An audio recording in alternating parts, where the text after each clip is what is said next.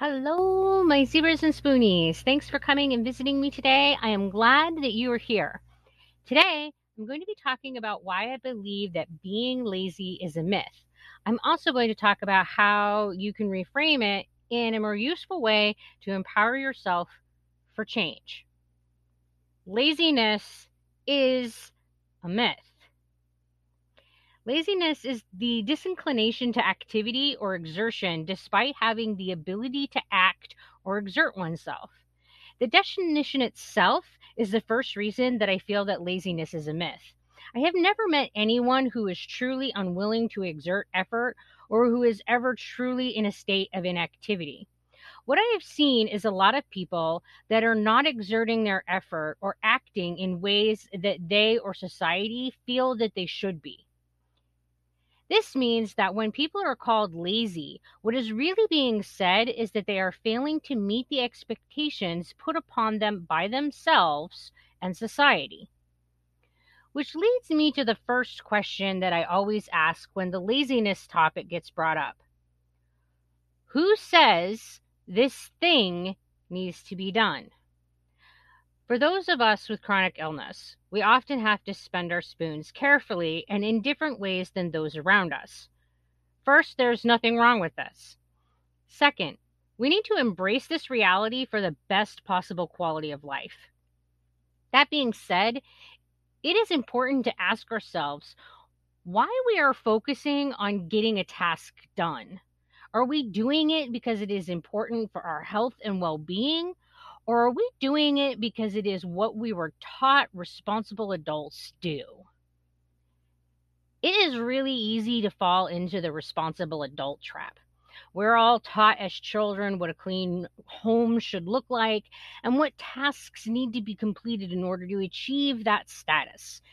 It is now time to take another look at that rule set and ask if those rules are serving you and those that live in your household. If they aren't, then it's time for a change. Every rule that you have in your home should serve to better the health and well being of those that live there. If it doesn't move towards that end, then the rule isn't needed. Do you really need to fold your laundry? There's no real reason that they cannot be put away in the dresser unfolded. It just means that those clothes will have more wrinkles. When it comes to socks, underwear, and pajamas, does the amount of wrinkles even matter? Same with clothing that isn't for work. How much do those wrinkles really matter in your Jedi t shirt? If they fit in the drawers unfolded, then why doesn't that count as put away if it works for you? Just as equally valid is the laundry basket of clean clothing sitting at the end of the bed. Why doesn't this count as the laundry being done? They're in a place that the clothing can be found and they aren't getting in the way. What's the problem? The problem is expectation. The expectation is that laundry is folded, put in neat piles, and neatly arranged in a drawer, because this is what we are taught that responsible adults do. This is what laundry being done looks like. This is an expectation put on to us from the time that we were children. But it doesn't really matter. And these are the things that we need to let go because we're not being lazy just because we're doing it differently. If we're achieving the task of making sure that there are clean clothing available for us to wear on a day to day basis, it doesn't matter that it doesn't meet the expectation of society. What matters is that there's clean clothing available for everyone in the household. But there are times that there are tasks that we need to do and that we want to do, and they are still not getting done. I will argue that this is still not because of laziness. I will argue that whenever someone doesn't complete a task as desired, it is not because of laziness, but rather because there are barriers preventing their action. These barriers can be all sorts of things. Oftentimes, it's because there are not enough spoons for the task. It could be because there are more things to get done than there was time to complete the tasks. It can be because of neurodivergence. The neurodivergent brain thrives best under different conditions than the neurotypical brain, yet Most neurodivergents set up their home setting under their neurotypical framework, which creates numerous unseen barriers for our functioning. So please, dismiss the myth of laziness. It is harmful and helps no one achieve anything. When you declare that yourself or someone that you live with is lazy, you're not leaving much room for discussion, problem solving, or solution finding to improve that situation. Instead of declaring a person lazy, ask what the barriers are. What would look something like is you didn't make an appointment with your doctor, and I know that's really important for you to stay on track with your illness. What do you think the barriers were in keeping you from making that appointment?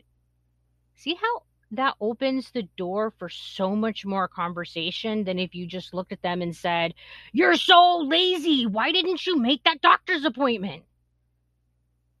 Yeah, the stage is set completely differently for two very different conversations. And the reality is that the barriers for making that doctor's appointment can be a lot of different things like distraction or phone anxiety or fatigue. And each will present a different problem solving approach regarding how to get that appointment scheduled. But keeping that door of conversation open is the first step in getting that to that problem solving stage. When a plant fails to grow well, we don't call the plant lazy. We look at the plant's environment and we consider the ways that we can change the environment to better help the plant grow. I believe that people are the same and that we owe that same evaluation to people. When people are not reaching their full potential, we should not call them lazy. We should look at what we can do about their environment to help them be more successful. And just like with the plant, sometimes that means that person needs outside help to be successful. This doesn't mean that there's anything wrong with either the plant or the person. It means that they are not capable of making the environmental changes needed without help.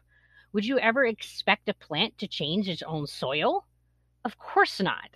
Sometimes people need this kind of help too, a resetting of things that is too big to be done alone. The final reason that I feel that laziness is a myth is that it is logically flawed when it's actually examined. Let's consider an example. There's a person who decides that they want to attend a lecture because the topic is interesting and will help them do their job better. They put it on their calendar. They make arrangements with their schedule so that they can attend the lecture. But then when the day comes, they don't attend the lecture. It would be easy to dismiss this person and state they were too lazy to attend the lecture. The first logical flaw here is that the idea of laziness implies a willful choice. Why would someone willfully choose to attend an event and then willfully choose at the last minute to not attend an event even though it carried benefits for them? That choice doesn't logically make sense. Laziness also implies that they are not willing to commit the effort to attend the event. Yet they've already committed effort for this event by making arrangements just to make sure that their schedule works so that they could attend the event. So that logically doesn't make sense either. So, if we instead consider this from a barrier perspective, it makes much more sense. The person wanted to attend but was not able because there was something that prevented them from attending. Could have been a car accident or a flare in chronic illness or a sick child. There are a lot of possible barriers that could keep somebody from attending an event that they wanted to attend. But now, looking at it from a barriers perspective, it makes much more sense that a person would invent effort in the beginning and then not attend the event. By shifting the frame of thought from laziness to that of barriers, we empower ourselves towards change, which is the single most important reason to make this shift in thinking. When we consider ourselves as lazy, we dismiss ourselves by being morally shallow and flawed. When we consider ourselves as having barriers in our lives, We give ourselves the power to navigate those barriers. It is not us that is flawed, but rather the system in which we are working within. And we have the power to change that system. So let's get rid of this myth of laziness.